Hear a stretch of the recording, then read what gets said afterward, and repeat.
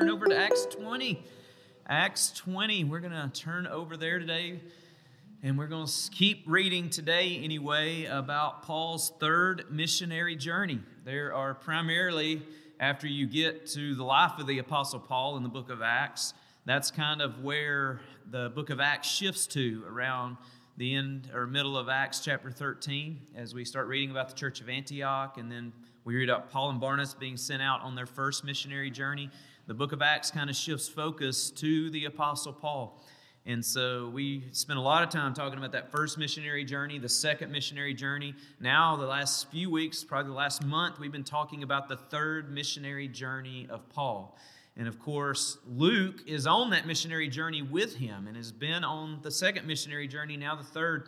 And so he is recording exactly what he sees. He writes the book of Acts. And so we get a first-hand account through Luke writing down what we see. And for the most part, that third missionary journey takes place in Ephesus. And Paul spends a lot of time in Ephesus, over 2 years there. And he spends time there building the church. And the church of Ephesus, it becomes probably the most prominent church in Paul's day. And it continued even after Paul's day to be a prominent church with incredible pastors. I mean, we know the Apostle John pastored the church of Ephesus, so did Timothy. He pastored that church, so it had some pretty good leaders, some pretty good pastors. And of course, the Apostle Paul started it on this missionary journey, just sharing the gospel of Jesus Christ. So we read that primarily in Acts chapter 19. And now we're going to shift to kind of the end of that third missionary journey. And you're going to see kind of what Paul says there as he's wrapping up this journey. And then we're going to shift focus, because there's really a fourth missionary journey, even though you wouldn't call it a missionary journey in the sense we think of mission journeys or mission trips. But there really is a fourth missionary journey in the rest of Acts, because Paul makes his way to Rome. He always wanted to go to Rome, but he didn't get there the way he wanted to go there, because he goes in chains. But even in chains, what do you think the Apostle Paul does? He preaches the gospel of Jesus Christ. He is a missionary everywhere he goes. And guess what? That is, or shouldn't only be true for the Apostle Paul. It should be true for who?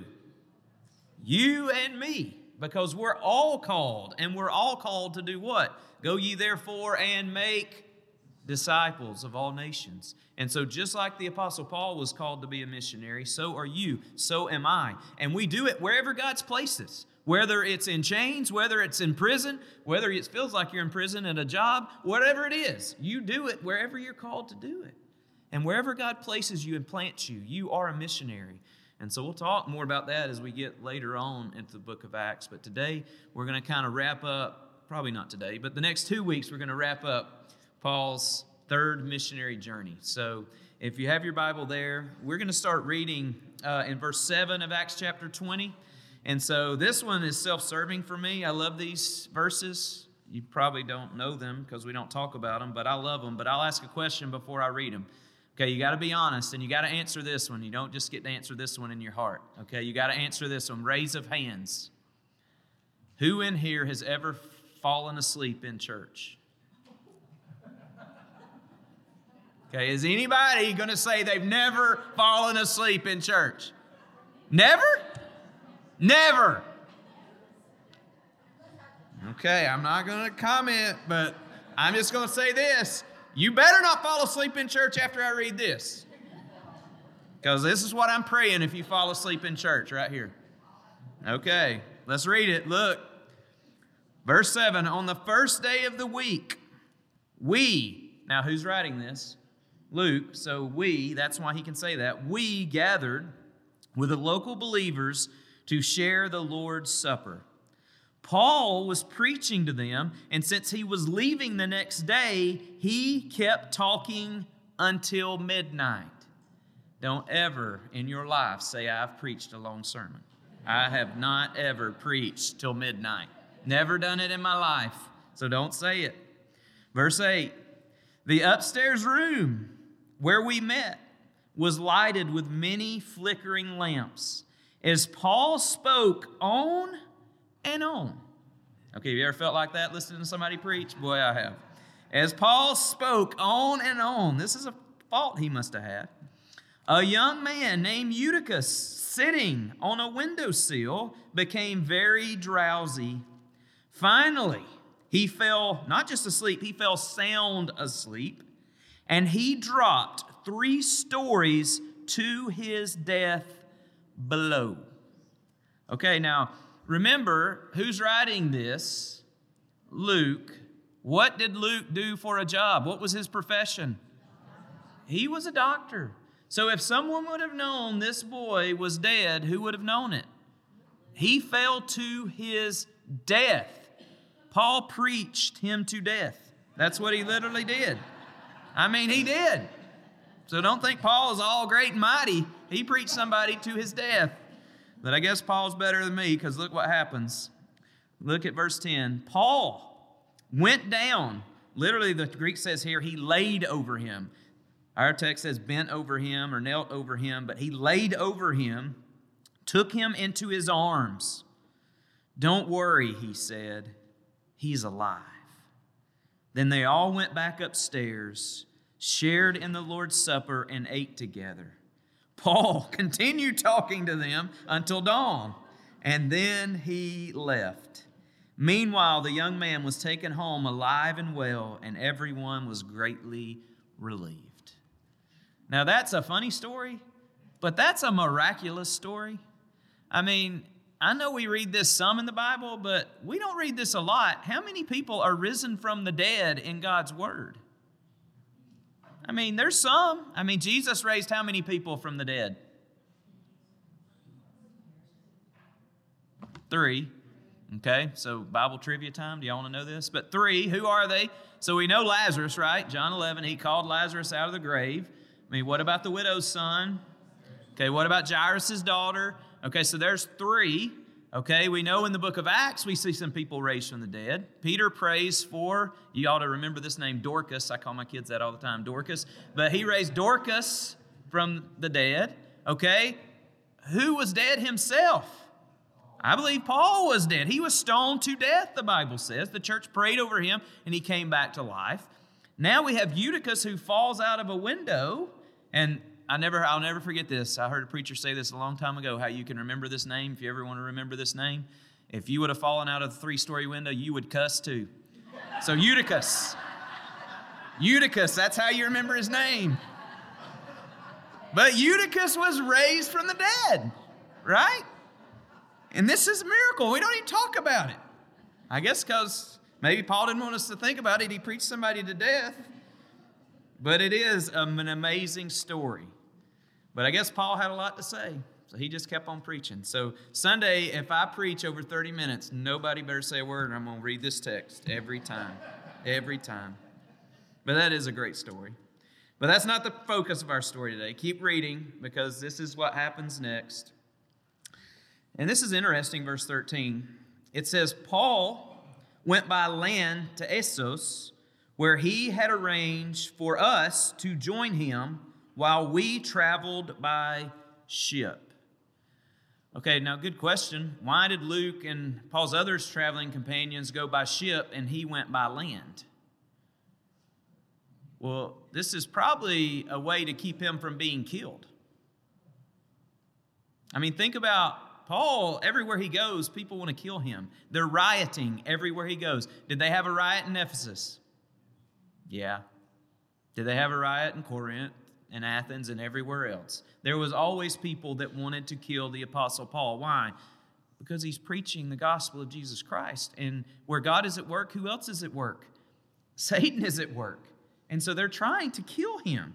So this is kind of spy games, I guess, but they're literally trying to keep Paul safe. And that's why he went by land and the others went by ship. But verse 14, this is what happened. He joined us there. And we sailed together to Mytilene. The next day we sailed past the island of Chios. The following day we crossed to the island of Samos. And a day later we arrived at Miletus. Paul had decided to sail on past Ephesus, for he did not want to spend any more time in the province of Asia, because he was hurrying to get to Jerusalem, if possible, in time for the festival of Pentecost. Okay. Now, why do you think Paul had to sail past the island of Ephesus and not spend any more time there? Well, now remember, he had been there for 2 years. And we saw, and probably last week, a lot of people came to faith in Jesus Christ in Ephesus. There was a great awakening or a revival in the city of Ephesus, a great awakening. Now, they had a riot after that, but there was an awakening before that. So the church was established, and Paul preached in the church over and over for 2 years and basically pastored or shepherded or eldered that church for 2 years. Do you think he knew a lot of people in Ephesus? Do you think a lot of people would want to spend time with him if he stopped in Ephesus? Do you think he would ever get to Jerusalem, especially in time for the festival of Pentecost, if he stopped in Ephesus? Never. Okay, this is the reason I don't go to Walmart. No, I hate Walmart. That's the reason I don't go to Walmart. But I can't go to Walmart without talking to people. I can't do it. So Paul, if he stopped there and stayed there, he would stay there a long time. He just would. And so it's reality. So he was not going to go there because he wanted to get to Jerusalem. Now, we think this is around 57 AD. We think that's the year this took place. Now, good question, another Bible trivia for you. When would the festival of Pentecost be? What time of year would it be in? Well, Penta, what does that mean, if you know math? It's 50, okay? So Pentecost is always 50 days after what? Passover. Okay, so this is sometime May-ish time frame. So late spring basically is when this would have been in AD 57. And he's trying to get there for the festival of Pentecost. So even though he doesn't stop there, he does something else. This is what he does in verse 17. He sent a message to the elders of the church at Ephesus, asking them to come and meet him. Okay. Now, just real quick, and it probably won't be quick the way I do it, but I just want you to think just a minute about his audience here, because I do think this is important, especially kind of in our church context in America and really church context around the world, because I think of people screw a lot of things up in the Bible, and I think this is one of them. Paul calls a group of people from Ephesus to meet him on this little island on this little seacoast about 30 miles south of Ephesus. And who does the Bible specifically say he calls to come meet him? The elders of the church. Okay, now why did he call the elders of the church to come meet him? What are the elders supposed to do after Paul talks to them and shares with them? Then they go back to the church and do what? Share it. Okay. Now let's just talk a minute about elders and who these guys were and are, even today. And so to do that, go down to verse 28. And let me show you something. This is verse 28, because this is the same speech. He's talking to the same group, okay? So he says here, so guard yourselves and God's people, feed and shepherd God's flock. Okay, the word there used to the same group of people that Paul is talking to is not elder. What do you think the word used there is if he's talking to people who shepherd and feed God's flock? The word's pastor. It's poimen, pastor. Okay, so we have elders, we have pastors here, and then he keeps going. So shepherd the flock, his church, purchased with his own blood, over which the Holy Spirit has appointed you as leaders. Okay, now there's another word that's used in church world for leader, and that would be the word we use in English, which would basically be overseer or bishop. Okay, so we have bishop, we have pastor, and we have elder. But is Paul talking to different people, or is he talking to one group of people? He's talking to one group. Now, who did he call to come and listen to him that we just read? He called the elders of the church. But in that group, the elders of the church, are they also pastors and are they also overseers? Yeah, they are. Okay, these aren't three groups of people, or these aren't three people and one of them's an elder and one of them's an overseer and one of them's the pastor. They are all one and the same. Okay, just think religiously, just think denominationally for a minute. Do we have groups that kind of segment these into different people or different segments? Of course we do. Okay, what do you think the word in Greek for elder is? It's the word presbyteros. Okay, what do you think we get from that word? What denomination do you think comes from that word? Presbyterian. Okay, so here's another one for you. And later on in verse 28, he talks there about an overseer or a bishop. The Greek word for that is episkopos. So what group do you think comes from that? Episcopalian. Okay, so we like giving people titles, and we like segmenting people out, and we like giving people different jobs because I guess it makes us feel important. But these are not titles in a group of people, in a body of believers, in a church. This is not titles. These are tasks given to people that God has called to do them. Okay? I believe people are called out to be elders and pastors and overseers. But they're one and the same. These are tasks I've been given as a pastor, as an elder, as an overseer, because they are different tasks, right? What do you think an overseer does? I mean, if you break down the word, it literally is where we get a word for like telescope. Okay, what does someone do that's looking through a telescope? They're looking over something, right? They're seeing over something. They're casting vision for a group. Okay? What is an elder? I mean, just think about it logically. The word elder, usually an elder is whom? Someone who's older, number one, right? If you're an elder, you're older. Okay, what usually is associated with age, biblically and just in society? Wisdom. Okay, wisdom, knowledge. Okay, so an elder is one with wisdom. A pastor, a shepherd, literally is what he's doing to a flock. What's he doing? He's shepherding a flock. What does a shepherd do for a flock? Well, he has to feed a flock. Sheep ain't going to find food on their own. You got to feed them. What do you think I'm doing right now in God's word? What do we do? I mean, what has Paul said that he would do for the church?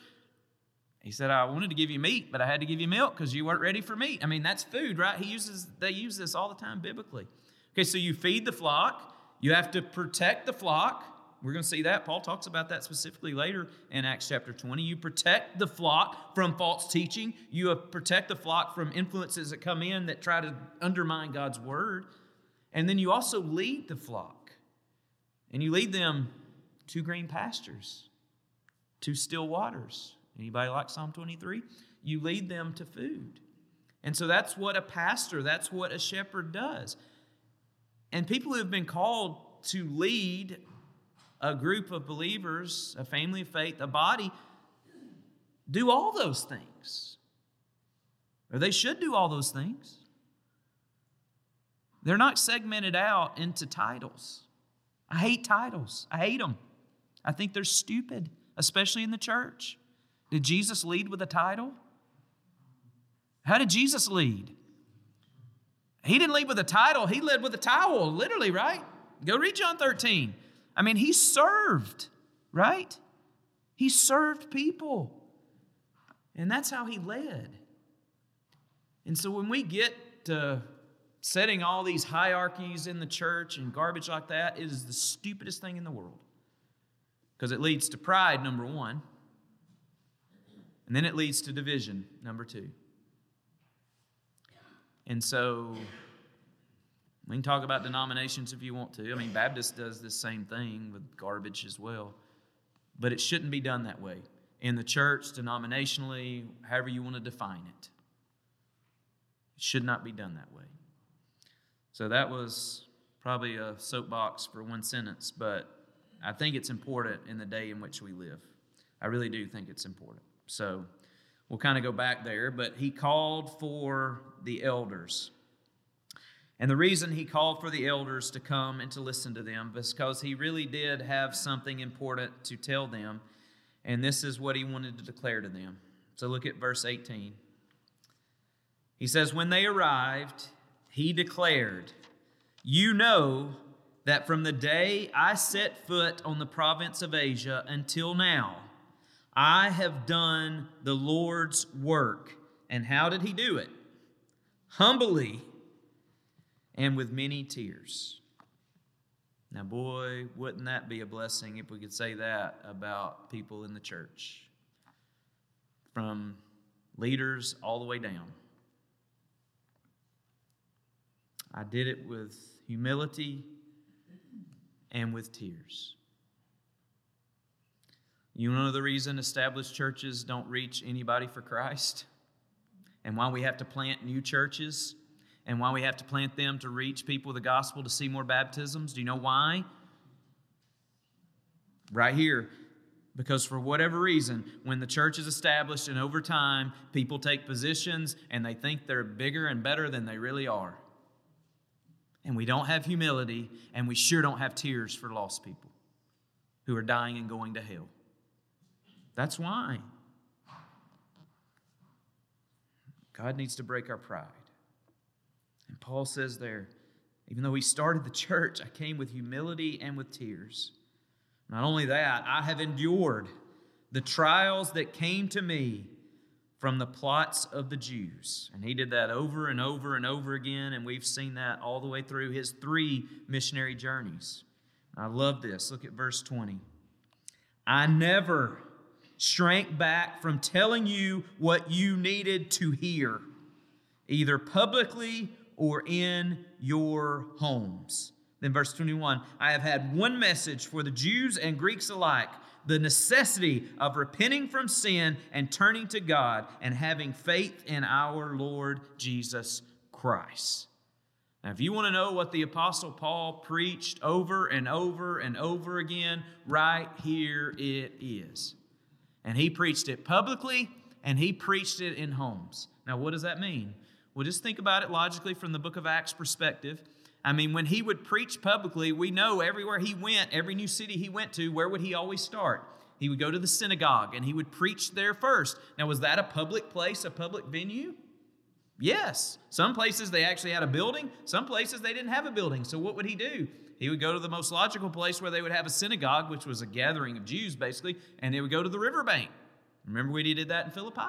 Okay, so he would always look for a synagogue to preach the gospel publicly. But then he would go on the streets. Like we read in just last week in 19, he went to the Hall of Tyrannus to preach publicly and to debate day after day. And so he would evangelize and he would preach the necessity to repent of your sins and have faith in God. But then he would go house to house. What does that mean? Well, that's different churches. That's church the way they did it. House church. Did they have the First Baptist Church of Ephesus at that point? I mean, he'd only stayed there 2 years. So all the churches met in homes. And so he went house to house doing what? Preaching and teaching and feeding the flock. That's what the Apostle Paul did. He fed them over and over and over again. And when he did it, did he preach to them what they wanted to hear? No, he didn't. Did he preach to them what the world was saying? Did he scale it back so that it wouldn't be offensive to everyone? No. What does he say there? He says, I never shrank back. I never shrank back from telling you not what you wanted to hear, but what you needed to hear. Now again, do you want to know another problem in the church? Why the church isn't reaching the lost? And why the established church is dying in America? This is it. Because pastors are scared to stand up and to tell people what they need to hear rather than what they want to hear. Amen? I don't care. It's amen, amen, amen, amen. That's what's happening in America. We need people to preach repentance, especially in America, and faith in God. And the Apostle Paul did it. And just listen to what he says later to another man who's going to pastor this same church, by the way, the church at Ephesus. The end of his life, later on, just before he is beheaded in Rome, where he finally gets to, He writes a letter to Timothy, one of his traveling companions, on these last 2 missionary journeys. In 2 Timothy 3 and 4, I'm not going to read them all, but listen to what he says, talking to Timothy. He says to Timothy, Timothy, you must remain faithful to the things that you have been taught. Now, who taught Timothy these things? Paul did, but somebody else did too. Yeah, his mom and grandmom did. Okay? And so Timothy has been with Paul a long time now, and he's been on missionary journeys. And do you think he was with Paul when he went house to house preaching and teaching and never shrinking back from what he needed to tell the people and what they needed to hear? He was with him, so he's heard, he's been taught. So Timothy, remember the things you have been taught. You know they are true, for you know you can trust those who taught you. You have been taught the Holy Scriptures from childhood, and they have given you the wisdom to receive the salvation that comes from trusting Christ. Then this is verse 16. All Scripture is breathed out by God and is useful to teach what is true and to make us realize what is wrong in our lives. It corrects us when we are wrong and teaches us to do what is right. God uses it to prepare and to equip His people to do every good work. Why do you think I preach the Word of God to you? That's why I preach the Word of God to you, and only the Word of God to you, because it prepares you to do what God has called you to do and to equip you. That's what Paul is saying here. And then listen, he goes on in chapter 4, which it shouldn't be broken up, but it is in our Bible. He says, I solemnly urge you in the presence of God in Christ Jesus, who will someday judge the living and the dead, when He comes to set up His kingdom, preach the Word of God. Be prepared whether the time is favorable or not. Patiently correct, rebuke, and encourage your people with good teaching. For a time is coming when people will no longer listen to sound and wholesome doctrine. They will follow their own desires and will look for teachers who will tell them whatever their itching ears want to hear. They will reject the truth, and they will chase after lies. Boy, if there's ever a day where that verse is becoming reality, it's in our day. You know why? Because we're living in the last days. We're living in days where people will not listen to sound and wholesome and truthful doctrine. They don't want the Word of God, and they'll even say it's not the Word of God anymore. And they will say things like this, well, some of it is God's Word, some of it is not. You got to understand the context it was written in, and we live in a different context. Malarkey, malarkey, malarkey. This is God's Word, and it never changes because He never changes, no matter how many times you change or our culture changes. Amen? I don't care if you say amen. Amen, amen, amen. This is what people need to hear. And this is the only thing that people need to hear in the church. And pastor, don't preach this. They should be run out of town. That's what should happen to them.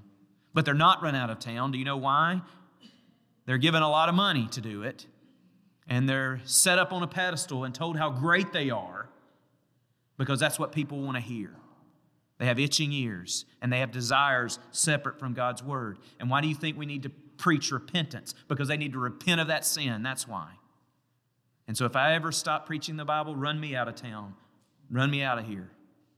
Because you don't need me. Because you need God's Word. That's what you need. And so that's what the Apostle Paul's saying, and he was faithful to do that. Thank God he was faithful to do that. And thank God for others who are faithful to do that. Thank God for that. You might not like it because you might not like what it says, but you need it. You need to hear it because it's God's Word. Amen? Amen. I can go on that forever, but I'll get off of it. But just go back. He says there that I've had one message, which is repenting of sin and turning to God and having faith in the Lord Jesus. Now, I won't talk about that because I talk about it all the time, but that's just the good news of the gospel. That's salvation. Because what has to happen for you to be saved? You got to repent of your sins and you got to have faith, right? I mean, that's what you got to do. Romans 10:9. If you confess with your mouth that Jesus is what? Lord. Well, if Jesus becomes your Lord, some things change in your life, right?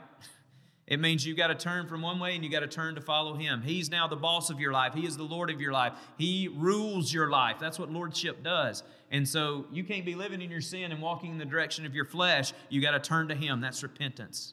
And then what else do you got to do? You got to confess with your mouth that Jesus is Lord and believe in your heart that God raised Him from the dead. What is belief? It's faith. Faith in God's Word and faith in what God has done through Christ Jesus. So what Paul preached was just the gospel, the good news, over and over. And he preached it to the church over and over and again because we need to hear the gospel over and over again. Because guess what? We'll forget it. So that's just reality.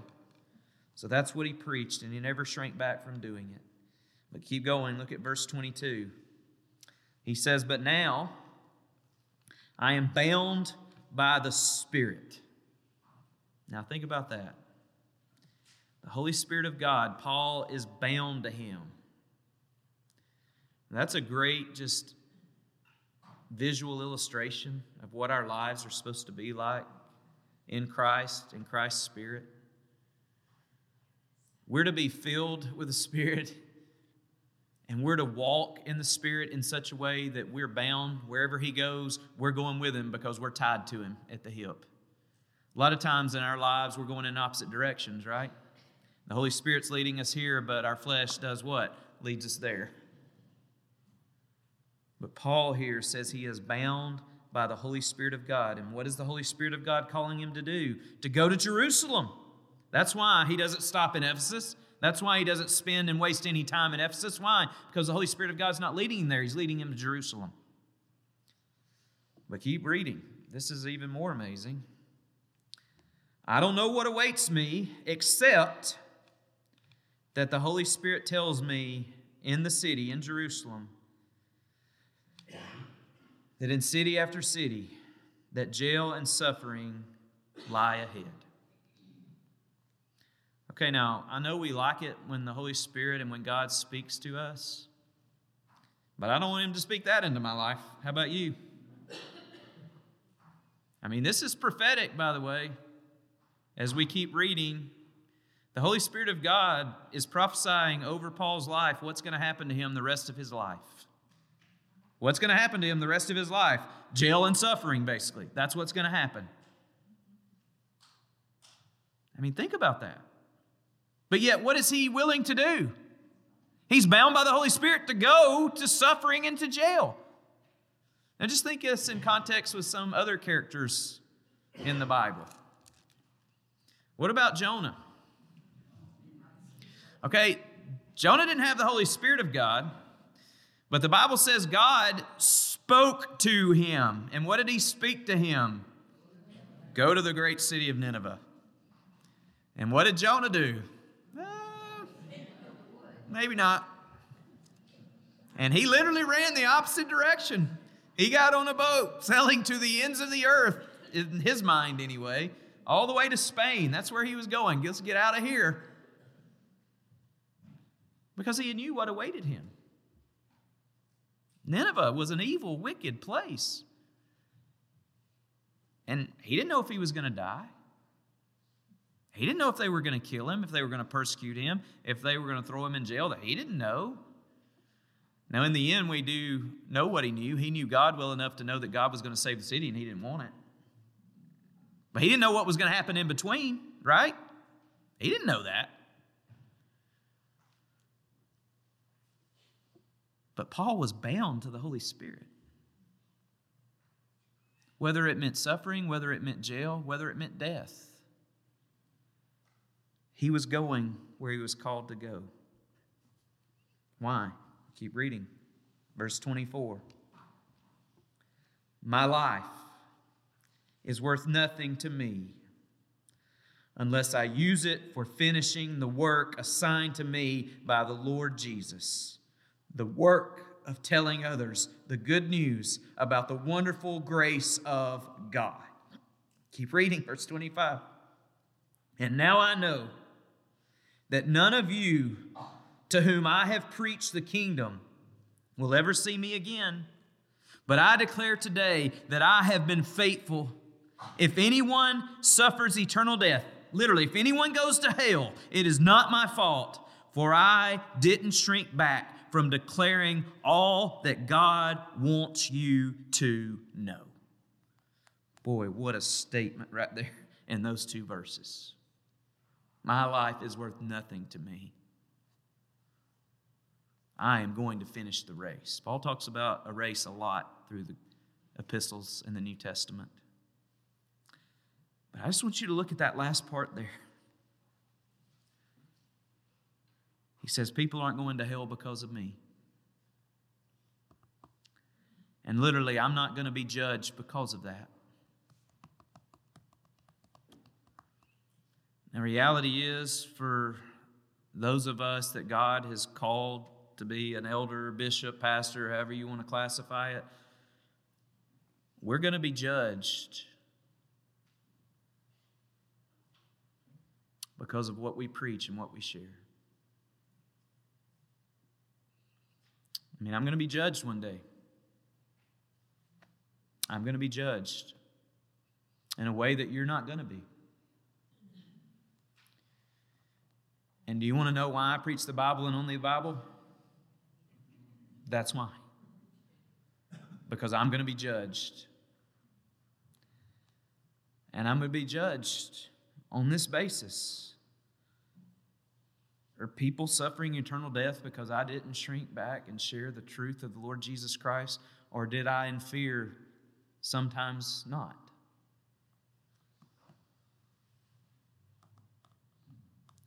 I mean, that's a responsibility whether you know it or not. And so I want to make sure when I preach that I preach God's word and nothing else. So I'm very careful about that.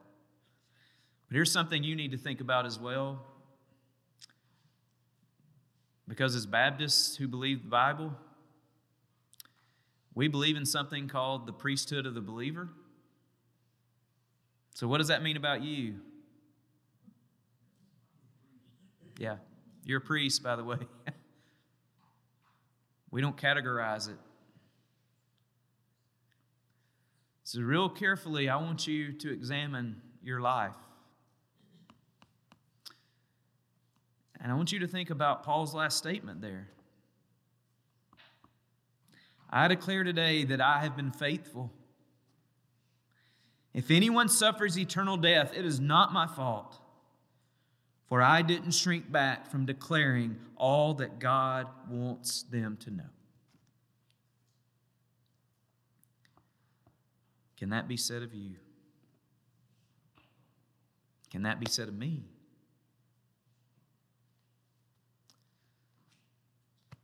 Maybe for you, that has not been true in your life. But guess what? Your race is not over yet. You haven't finished it. How do I know? Because you're still breathing and you're still sitting in this room. Amen? Amen. So you can finish the race well. And you can finish the race stating the same thing the Apostle Paul states here. I am not going to shrink back from sharing the truth that people need to hear. And what is that? Repentance and faith in Christ Jesus. That's the truth they need to hear. So share that truth with people in your life, with your family, with your friends, with your neighbors, those where God has placed you. Wherever He has placed you to be a missionary, declare that truth. So one day when you stand before Jesus Christ and He judges you, and He will according to His word, you can say with the Apostle Paul, it is not my fault. I did what I was called to do. I did what I was called to do. So how is that possible? You better be bound by the Spirit of God to do it. Because in and of yourself, you ain't going to have strength to do it. Amen? But according to Jesus Christ, He'll, through the Spirit, give you that strength and even give you the words to say when you don't even know what to say. So do it through the power of the Holy Spirit. And understand that your life is worth nothing apart from Christ Jesus. Make Him known, because that's what we've been called to do. Amen? Amen. Well, let me pray. Lord Jesus, we love You.